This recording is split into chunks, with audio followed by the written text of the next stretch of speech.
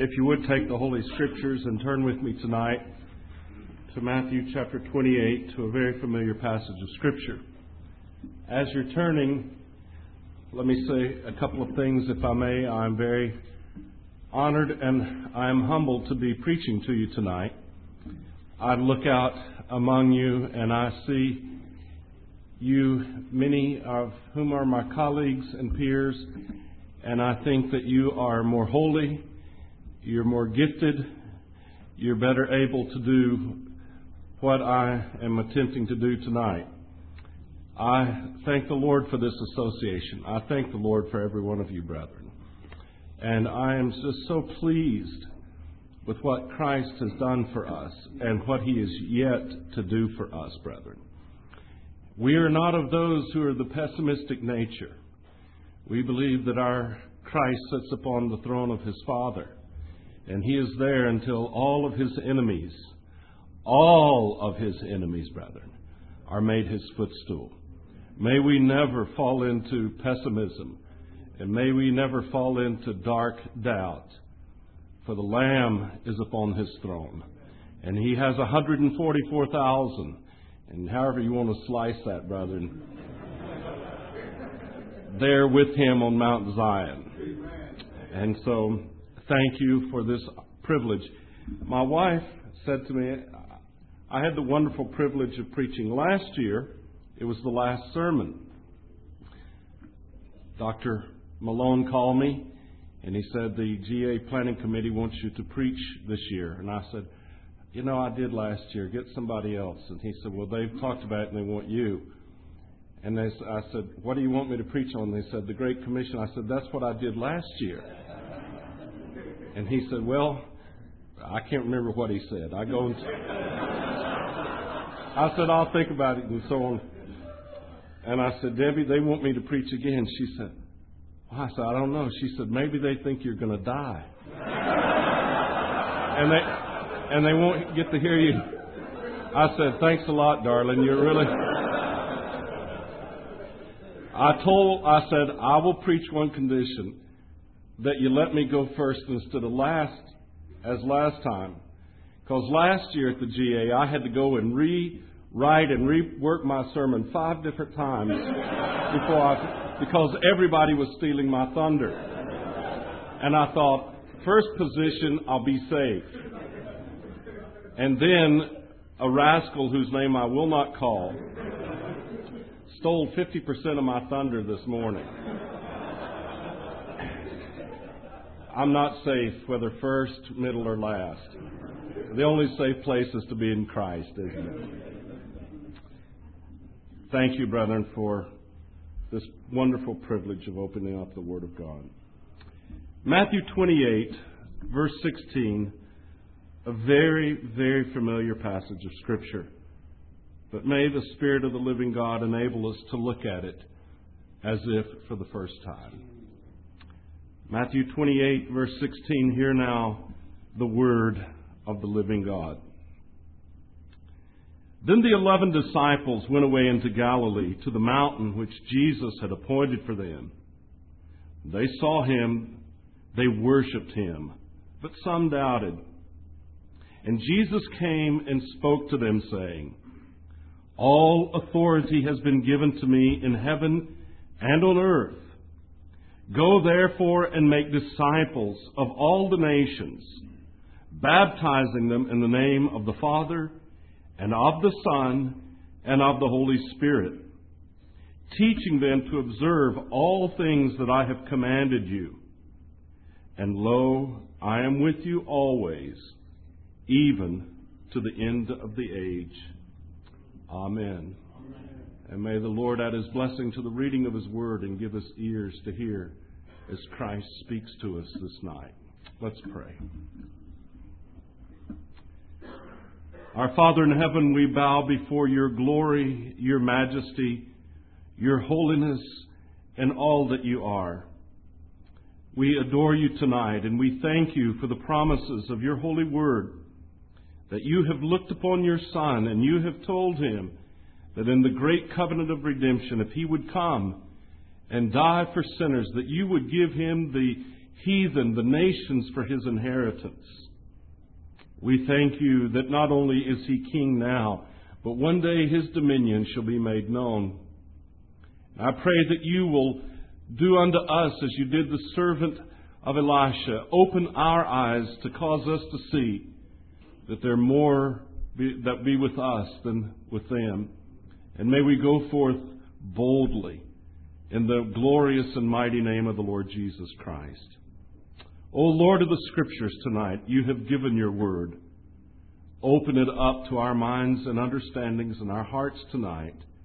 Do us good and stir us for the glory of your Son, in whose worthy name I ask these things. Amen. In a world filled with empty religion, hostility, and antagonism, the Lord Christ, the risen Savior, assembles his apostles at Bethany in Galilee. He would speak to them his last words while here upon the earth. He would then ascend into the throne room of God, take his rightful place as the mediatorial Lord of heaven above, earth below, and hell beneath, and there wait until that great and notable day of Jehovah when the Father says, "Today is the day, and he shall return in clouds of great glory." What were the last words he would say to these apostles before ascending?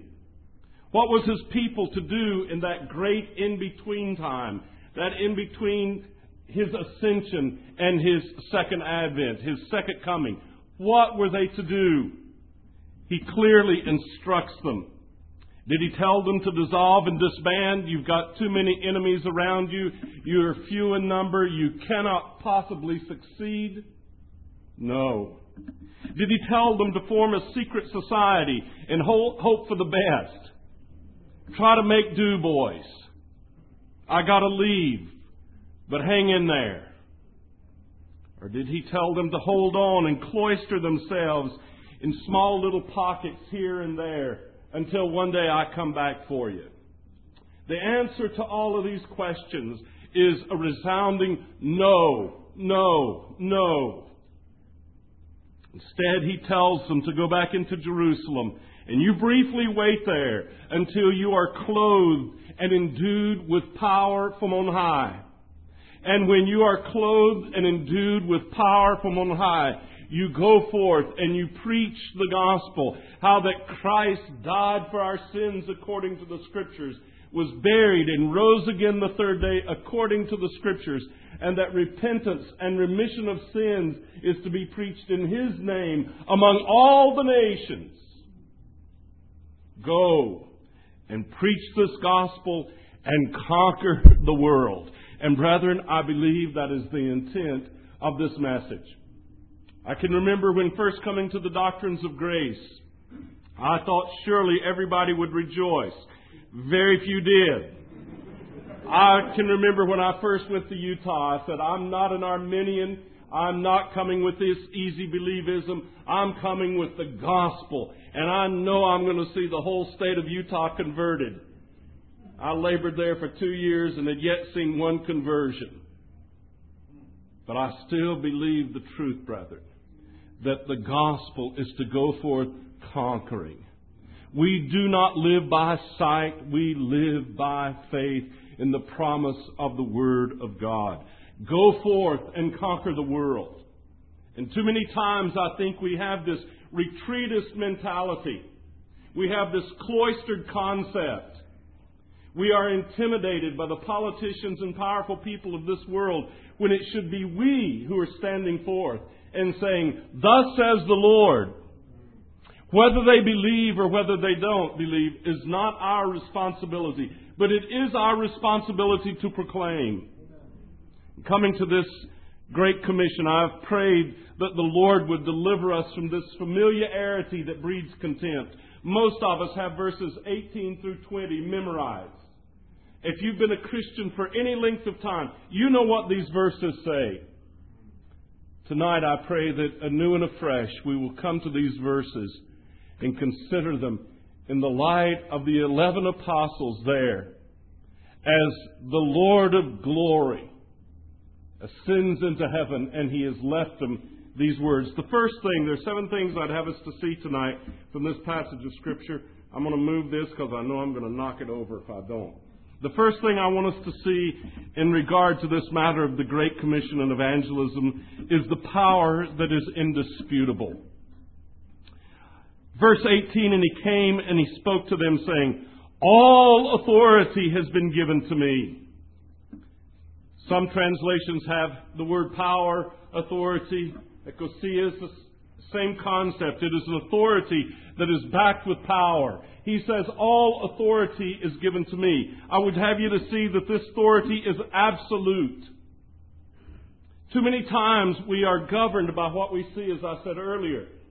We think Washington controls the scene, or London, or Moscow, or Saudi Arabia, or wherever. But we need to remember that Christ, prior to His ascension, said, brethren, all authority has been given to me.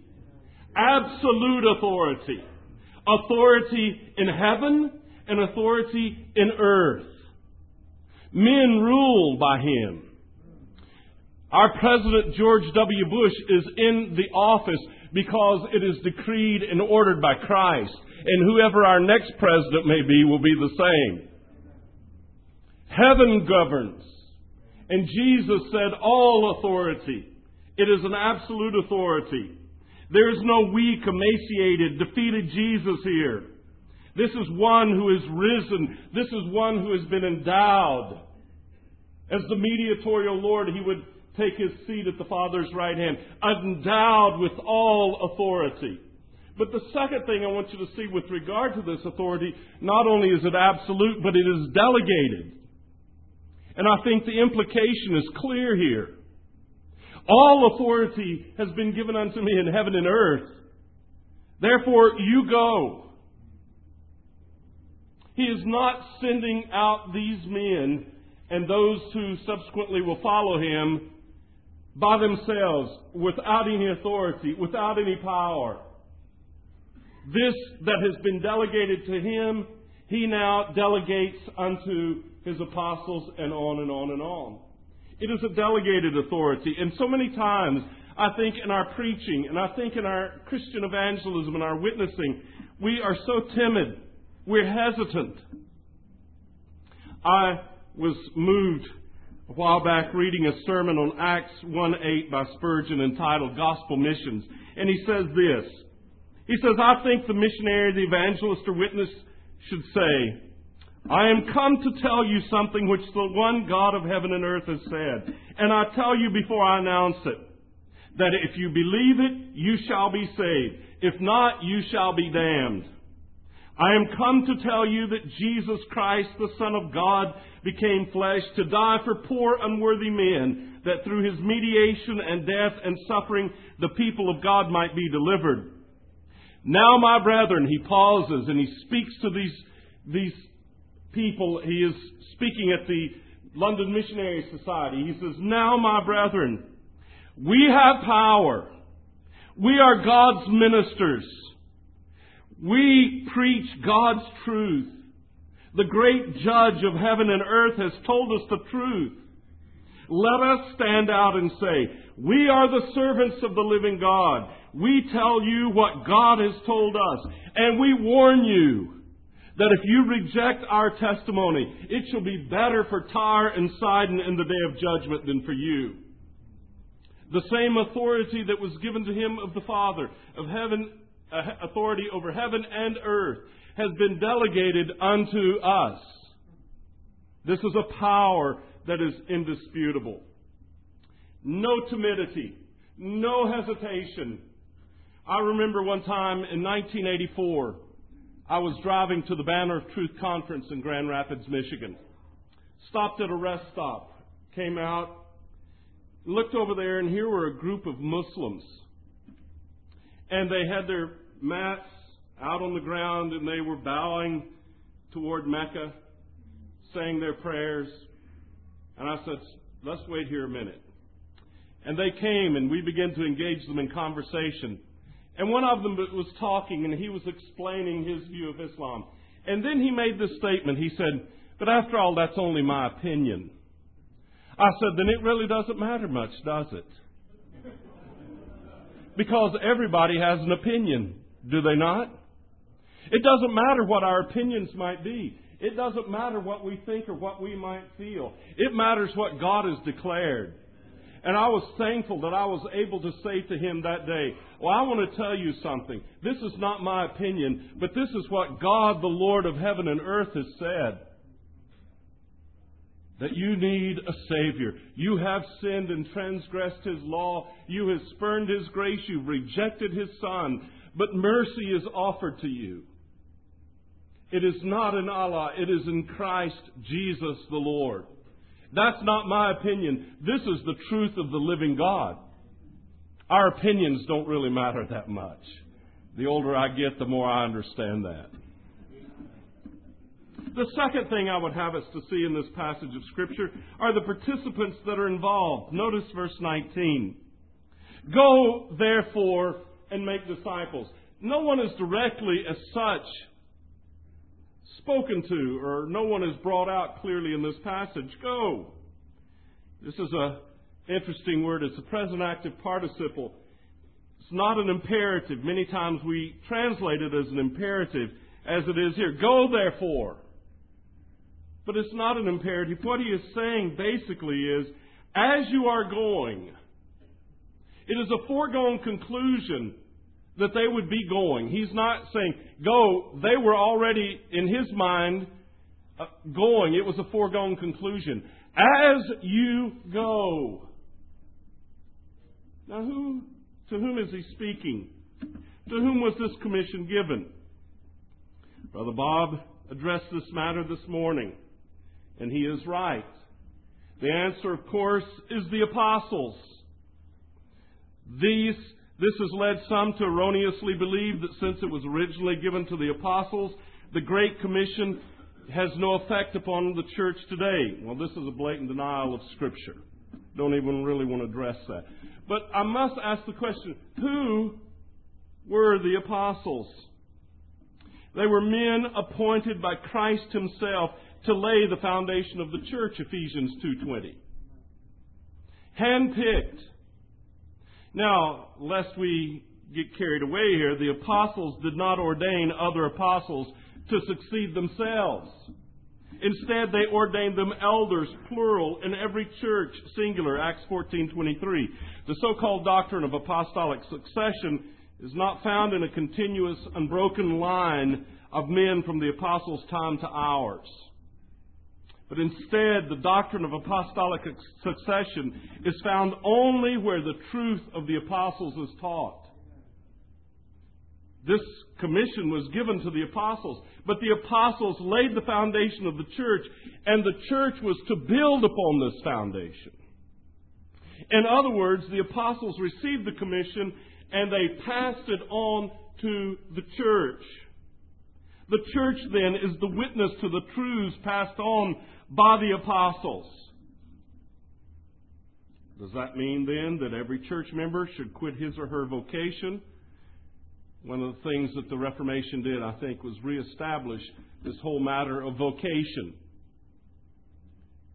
Rome had this concept that unless you were a priest or a prelate, you were not as holy. The Reformation came and said, whether you're a preacher or whether you're a housewife or mother, if you're in the calling wherewith God has called you, it's holy. It's unto the Lord. Does that mean then, because the church has given this commission, that every member of every church should quit his or her vocation and should go to the mission field or give themselves over to full-time ministry or something of this nature? No. But I can say this, and I still believe this as a confessional Reformed Baptist. I believe there's still some in our midst that need to go. There's some that need to lay down the tools of their trade and go, and the church will stand behind them. But on the other hand, there will be some who need to stay, and some who will need to, in the staying, pray and give, and not just give in a stingy fashion, but give generously and open-heartedly. And then, does this mean that the pastors and elders are the only ones to evangelize, and that evangelism is done only in the house of God, in the collective worship of the people of God on the day of God? And I believe no, brethren. I believe that the implication of this means that every Christian collectively in the visible churches of Jesus Christ is responsible to see that the gospel is taken to the ends of the earth. Every Christian is to bear witness and evangelize in his neighborhood, in his work, in the marketplace, in the public forum. Evangelism is not done by specialists. The Southern Baptist Convention, of which our church is duly aligned, but in the Southern Baptist Convention they have an association of evangelists. These are the professionals that come in twice a year. Once in the spring and once in the fall. And for them, evangelism and revival is brought about by these specialists. The New Testament knows of no such speciality. Every Christian is to be the salt of the earth. Every Christian is to be lights in this world of darkness. Every Christian is to bear witness of this great and glorious Savior who in sovereign mercy and love came and called you out of darkness into His marvelous light. If you have this hope within you, then you need to be ready to give an answer at any moment of anyone who asks of you. The passage that our brother referred to this morning, Acts 8:4, is a verse that has moved me. I've wrestled with it. I've argued with it. I've fought with it. I've submitted to it. Acts 8:4. And I think this is a Blackburnism. It's not inspired, in case you didn't know. Acts 8:4. Therefore, those who were scattered or dispersed went everywhere preaching the word. I believe that the commission had been given to the apostles. The apostles were to lay the foundation and lead the church. When we come to Acts chapter 8, they're still huddled in Jerusalem. The universal church and the visible church were one and the same. And God brought persecution upon the church. He intended to get the message of His Son out to the world. The apostles remained in Jerusalem, but the brethren were dispersed. And what did they do? It tells us here that those who were dispersed went everywhere. The word preaching here is not the standard word that we would normally use, preaching, karuz. It is evangelizomai, or from evangelizo, to gospel, to evangelize the word. They're going forth and they're giving the gospel. They're preaching.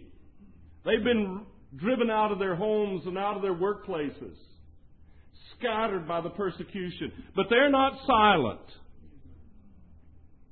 Too many times we're scattered and silent. But they were not. And so we see here, secondly, the participants that are involved in this commission. Third thing I would have us to see is a purpose that is inarguable. Verse 19 again. Go therefore and make disciples of all the nations. This is more implied here, but I encounter this. I encounter this so much in California. And believe it or not, I'm encountering it in the South again. There are many arguments against evangelizing and making disciples. People will tell you, religion is a private matter. Well, I can tell you there's coming a day when it won't be a private matter. I don't believe that, they tell me. And I tell them, your unbelief doesn't change the reality of the truth. There's coming a day when everything private in your heart will be brought out, and the Lord God, through His Son, Christ Jesus, will expose everything. Religion is a private matter, they say. Well, also, people say, it's none of your business. And I tell them, it just happens to be that it is my business.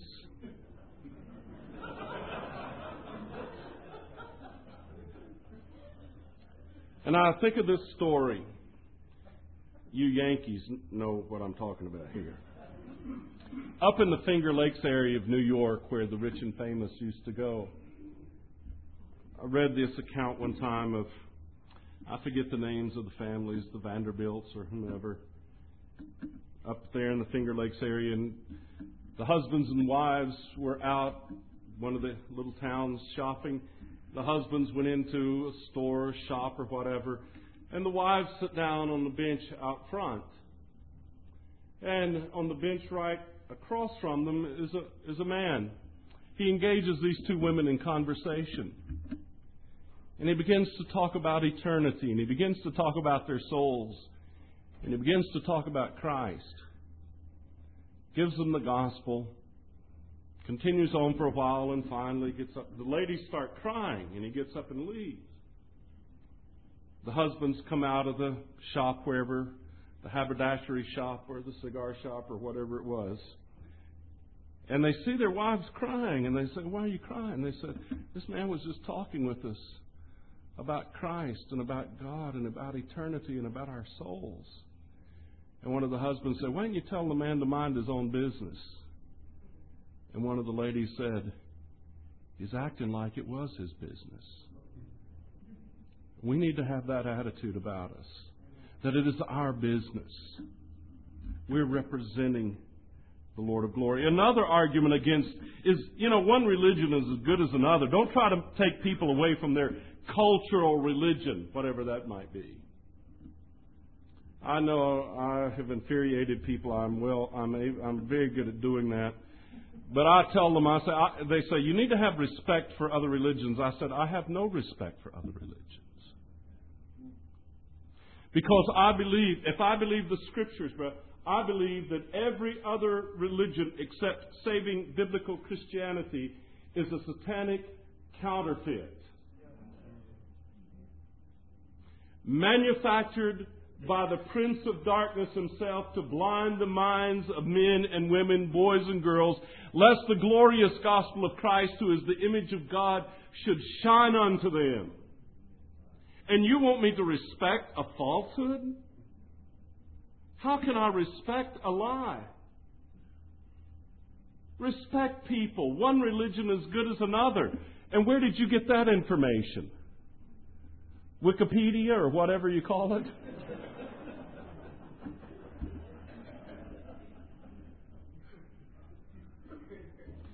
Brethren, these arguments really are inarguable for two reasons. First of all, contrary to what the social gospel people think today and the whole socialistic mindset of the world isn't getting better. We are more technologically savvy. We were just talking as we were coming to the evening worship. Perhaps, and Brother David can correct us on this, I think Lewis and Clark probably came right up through here. It took them 3 years in the Lewis-Clark expedition to map out the western part of the United States. Man, we can get on a plane and we can fly there in 4 hours. And I can talk to someone at the end of the Columbia River in about 15 seconds.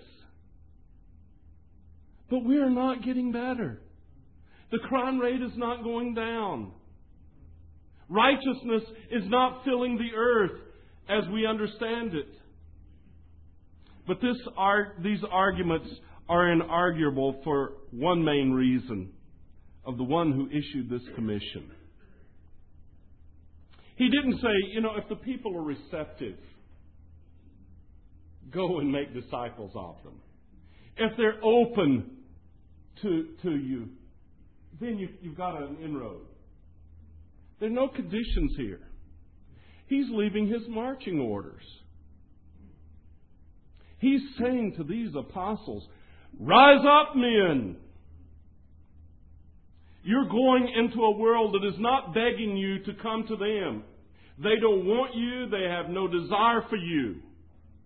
But you go to them I am commanding you. You going in my authority. That is the mindset that we must have. The fourth thing, and this might get a little controversial, but that's okay. The fourth thing, the productivity that is imperative in this commission. Notice what he says. Go therefore and make disciples of all nations. I believe I'm a good Calvinist. I think if you cut my blood or cut my arm, I'm going to bleed 1689. Someone asked me if I was a 5-point Calvinist, and I said, no, I'm a 32-point Calvinist. And this Southern Baptist pastor says, I've never heard of one of those before. I said, I tell you, I'd love to introduce you to a bunch of them. He said, what are the 32 points? I said, chapters 1 through 32 of the 1689 London Baptist Confession of Faith. And we Calvinists want to read this. Notice the wording. The Lord Jesus didn't say, as you're going, I will make disciples. He didn't say that, did he?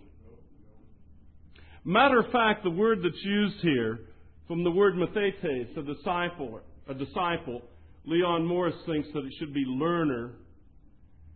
Either way, is the only imperative found in this entire account of the Great Commission. He says, go, as you're going, you make disciples. This is imperative active. You make disciples. Whoa, wait a minute. Whoa. I can't save anybody. Well, that's good that you know that. Well, what is the Lord saying? It kind of reminds me of the account in Mark chapter 6 of the feeding of the 5,000. Mark gives an interesting observation here.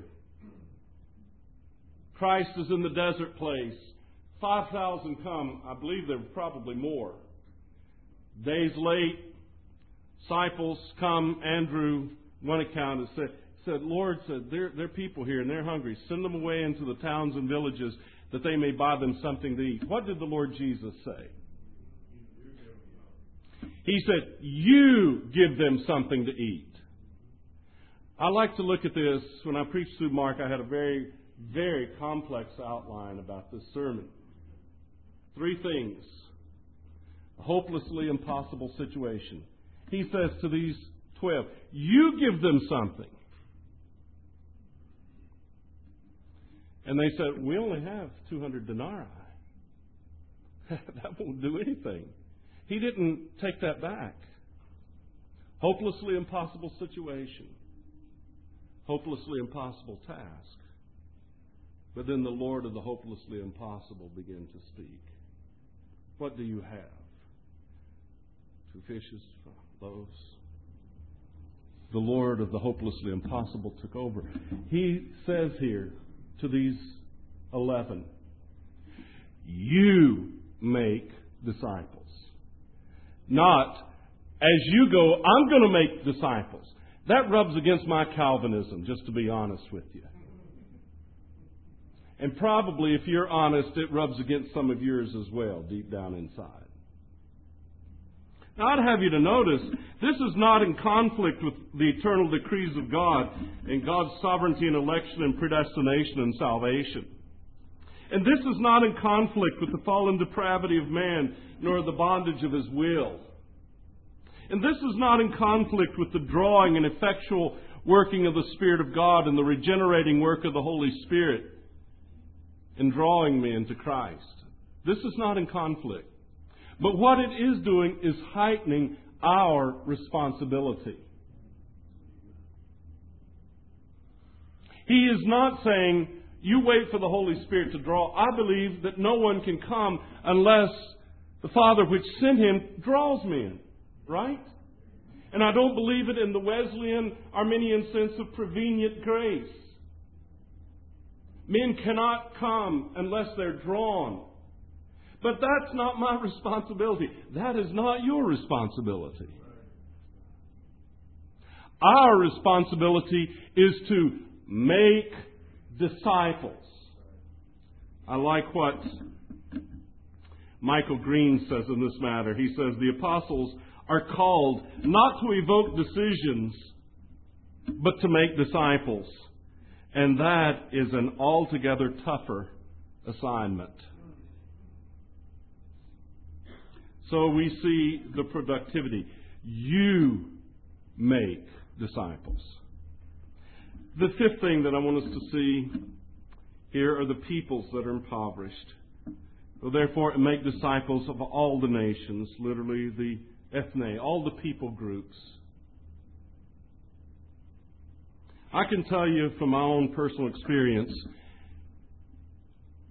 I detest the religion of Islam. I've not had the experience of some, but I've dealt with many Muslims. And the more I understand that religion, the more detestable it is.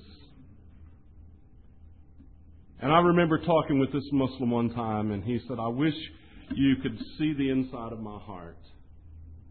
He said, it is black with hatred for Jews and anyone else that supports them. I mean, venom was coming out. He said, if you slap me, I will hit you with my fist. If you cut me with a knife, I will cut you with my sword. You shoot me with a pistol, I will shoot you with an automatic rifle. Almost verbatim what he said to me. And I tried to speak with him, and I walked away, and I was almost tempted, let him go to hell then. But God will take care of that. But what we have here is the ethne, the peoples of this world. God sees the nations as sitting in darkness and in the shadow of death. Are they enemies of Christ? Yes.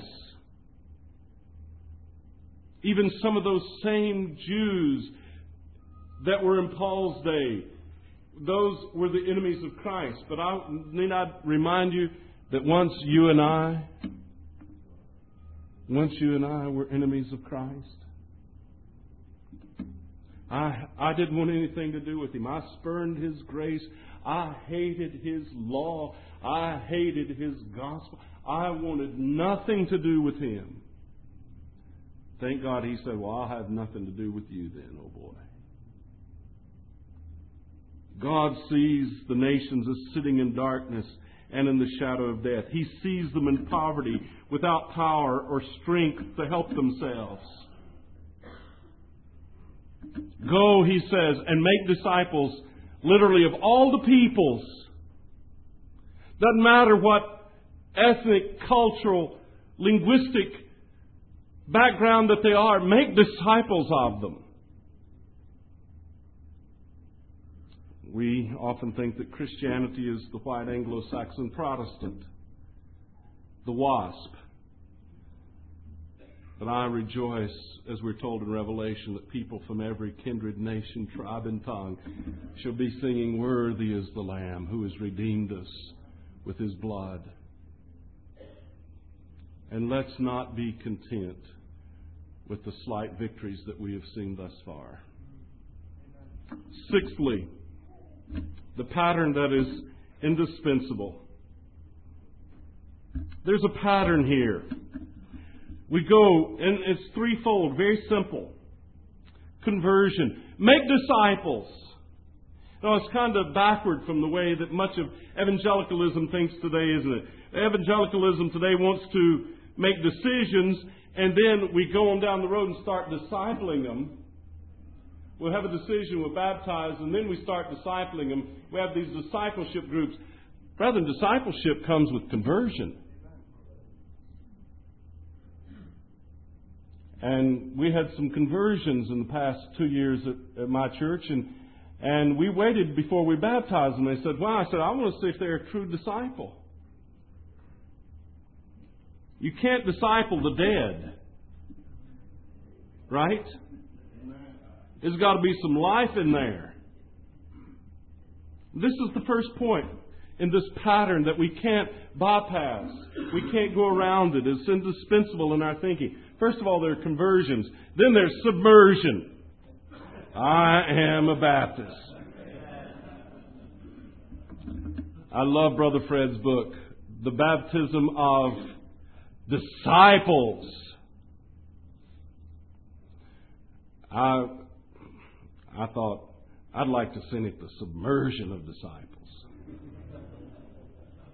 Hold them under there for at least 20, 30 seconds. Not really, I don't. You do not baptize someone who is not a disciple. But then notice the third aspect of this pattern.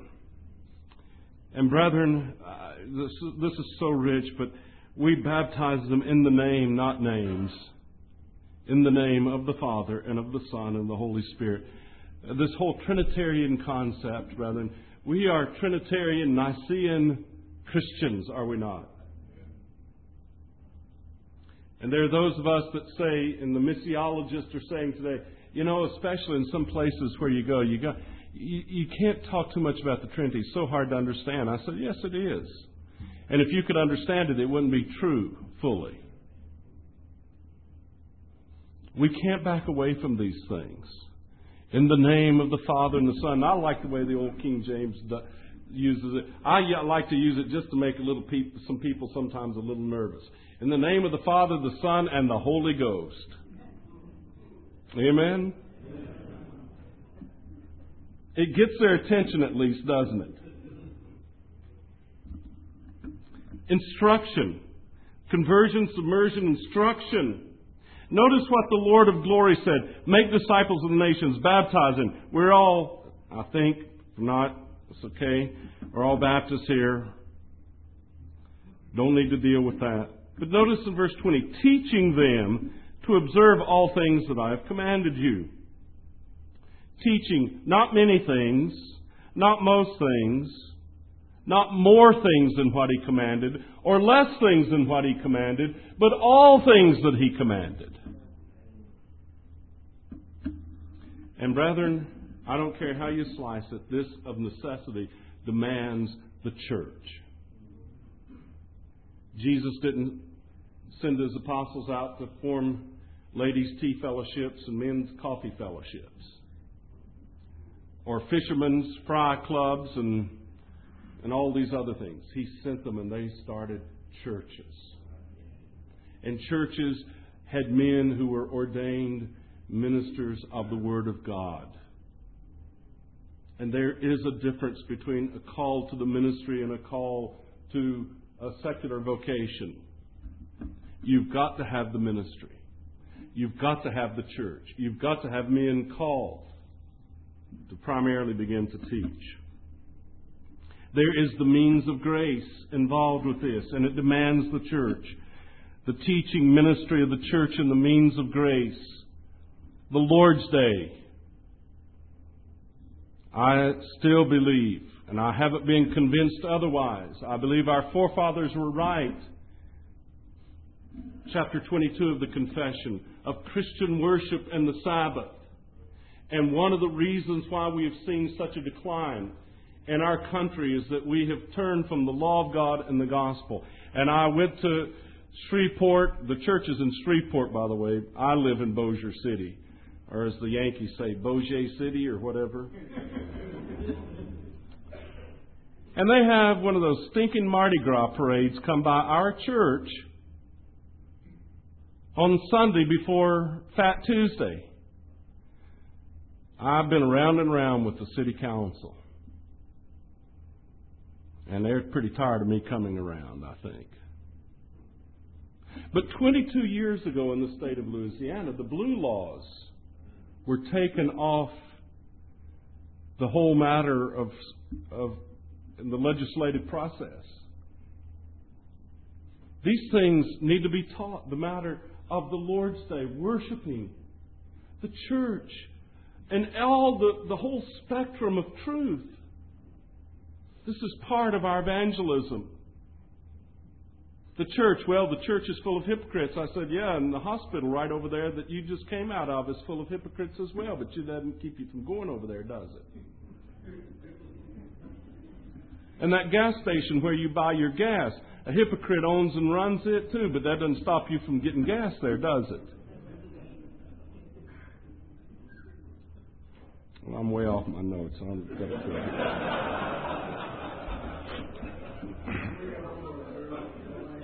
And then last point I want to leave with you, and I'm going to close here very shortly. Thank you, brother. There must be the church. There must be the proper use of the means of grace, both public and private. And then lastly, the promise that is indissoluble. Teaching them to observe all things that I have commanded you, and lo, I am with you. I am with you always, even to the end of the age. Doesn't that seem a little contradictory? I'm with you, and then all of a sudden, the gravity that He Himself created, He now defies. And He begins to ascend up into heaven. And in Acts 1, Luke picks it up, and an angel says, you men of Galilee, why are you standing gazing? I like what Spurgeon said, you men of Plymouth, why stand ye gazing into heaven? You men of Galilee, why stand you gazing into heaven? Can you kind of process a little of what's going on here? He just, I am with you, always. And then all of a sudden, He's gone. But where's the promise? I am with you, He says. And brethren, His presence is with us. I am with you. I love the word always. There's a permanence. We may not feel like Christ is with us. That hymn we sang before the preaching.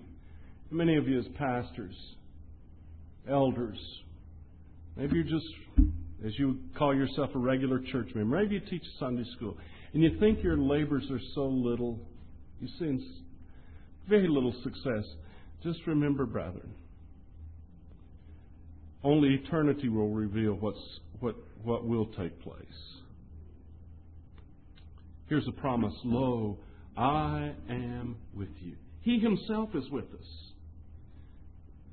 I tell our people, how many of you pastors in your churches, how many times Lord be with us, Lord be with us, Lord be with us. Why in the world are we praying that? And He already said He's with us. And He already said in Hebrews 13, I will never leave you nor forsake you, so that you may boldly say, the Lord is my helper. And it seems like all we pray is, Lord be with us now, Lord be with us now, as if He wasn't with us. I say, I don't want to hear this general prayer, Lord be with us. Let's pray something specific. Lord, own your word in the worship today. Lord, make it effectual today. Lord, make our labors, as meager and small as they may be, make them useful for your glory. He said, Lord be with us, Lord be with us. His promise is, I am with you. And the permanence of it is always. Now, I've got to close with just 3 very quick implications. Today we fight battles on many fronts. There is the disintegration of theology and the gospel message itself. There's the breakdown of the nature of a gospel church. There's a misunderstanding of what it is to be a gospel minister. The ignorance of the means of grace, both public and private. The raping of biblical evangelism by false method and faulty methods takes place all the time. We're fighting a war against the adversary. We're fighting a war to rescue the souls of men. And then we're fighting on another front of a defunct, dysfunctional church, so-called, that is undermining everything that we're seeking to build up. And brethren, sometimes it can be discouraging, can't it? The because we so prize the church and the appointed means of grace, we become cautious lest we are ensnared by semi-Pelagian, Arminian, evangelistic method and zeal. Some of us retreat into holy enclaves, seeking to refine our purity, and hope and pray that the Lord will sovereignly bring someone unsaved into our church building this Sunday to hear the Word of God.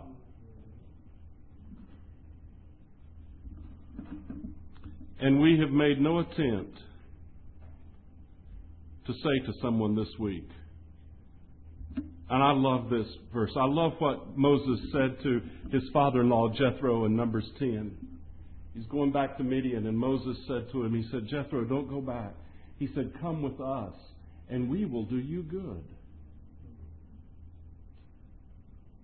And that inner city place where I'm at now, racially mixed, no money people, I'm having the time of my life.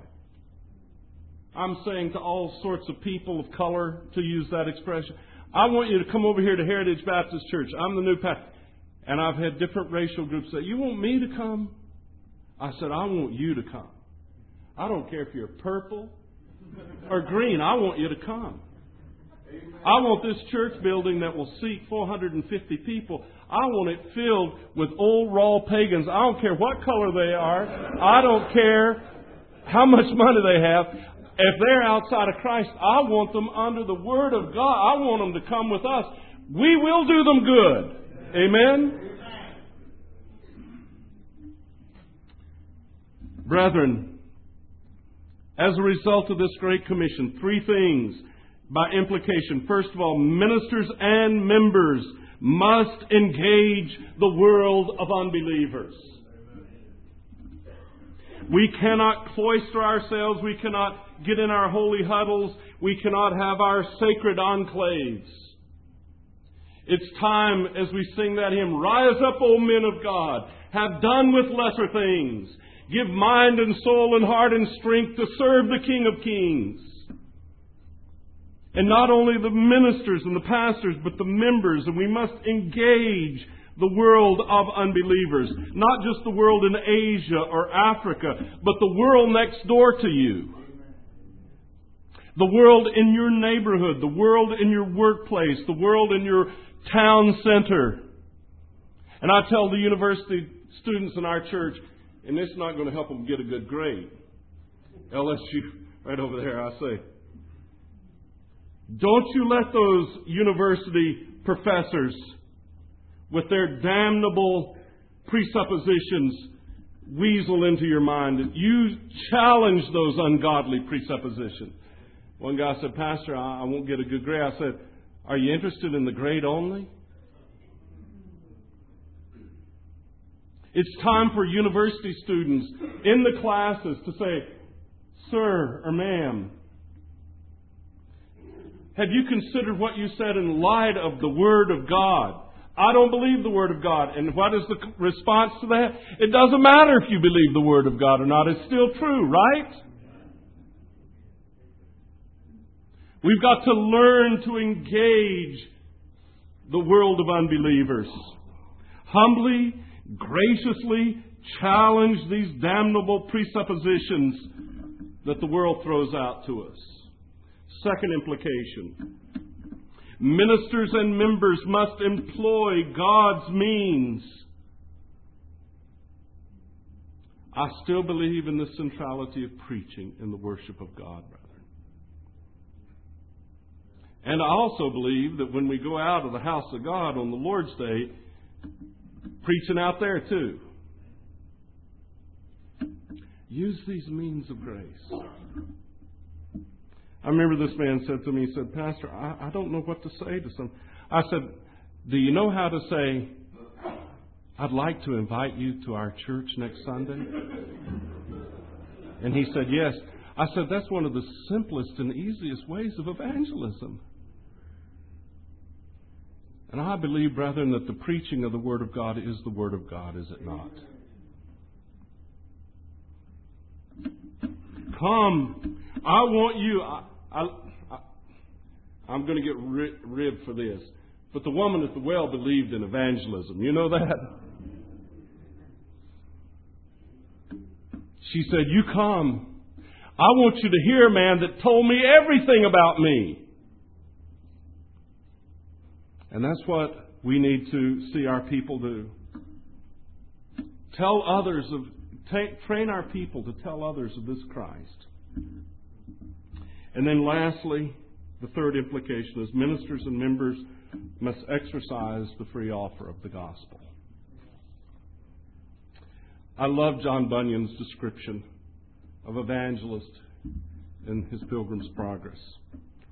I read it ever so often just to remind me of some things. Christian, when he goes into the house of interpreters, was shown a picture of evangelist. Christian saw in this picture a man who had his eyes to heaven.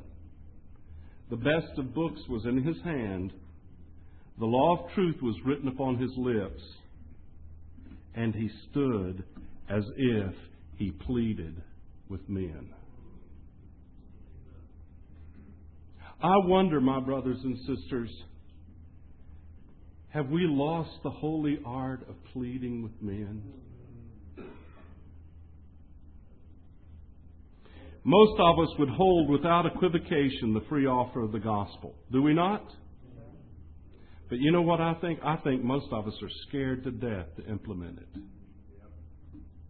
Most of us, after recovering from fainting, would not know what to do if someone were to genuinely ask us, "What must I do to be saved?" If you saw some raw pagan and he were to, or she were to say genuinely and earnestly, "I've been struggling in my soul. What must I do to be saved?" Not only must we tell them to turn and repent of their sins, but I believe this, brethren, that we need to tell them to choose Christ above all others and above all other earthly things. And I believe we need to tell them to choose Christ now. Mark 1:15. Jesus came preaching, "The kingdom of heaven is at hand. Repent and believe the gospel." Present, active, indicative. Repent now and believe the gospel now. Professor Donald MacLeod has keenly observed this. Quote, "By and far away the most difficult question is, what must I do to be saved? What do we say to those who ask the question? We must call upon men and women," and I didn't like this word, and I still don't know if I like this word, but I think he's right. He said, "We must call upon men and women to decide for Christ." Now, I know Billy Graham, the hour of decision. But have not men and women been deciding for the world every day of their lives? I call upon you now to choose not the things of this world, not the sins that only give you temporal happiness, but to choose Christ, who is the everlasting treasure and joy.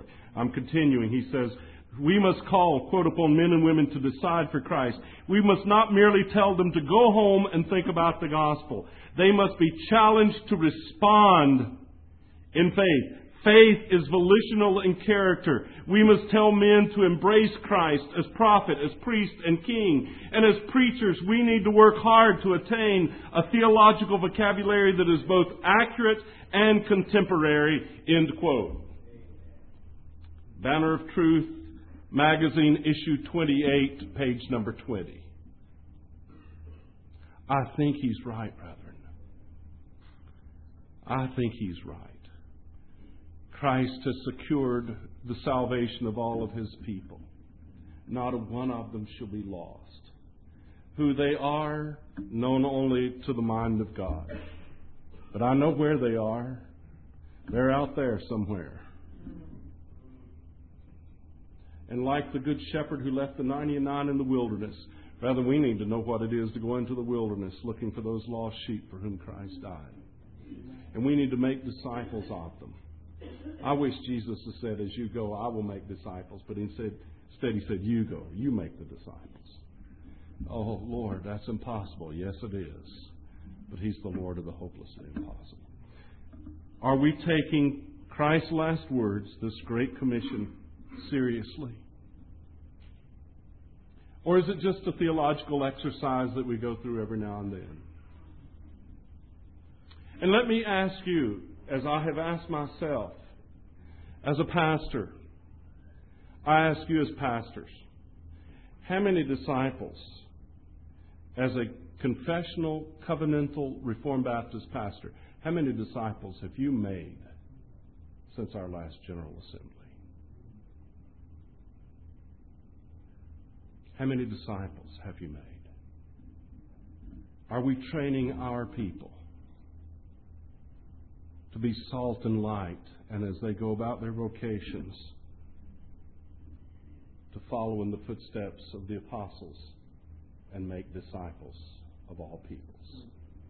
May God, by the power of His Holy Spirit, work effectually in our hearts to make the reality of this commission very real to us even this hour.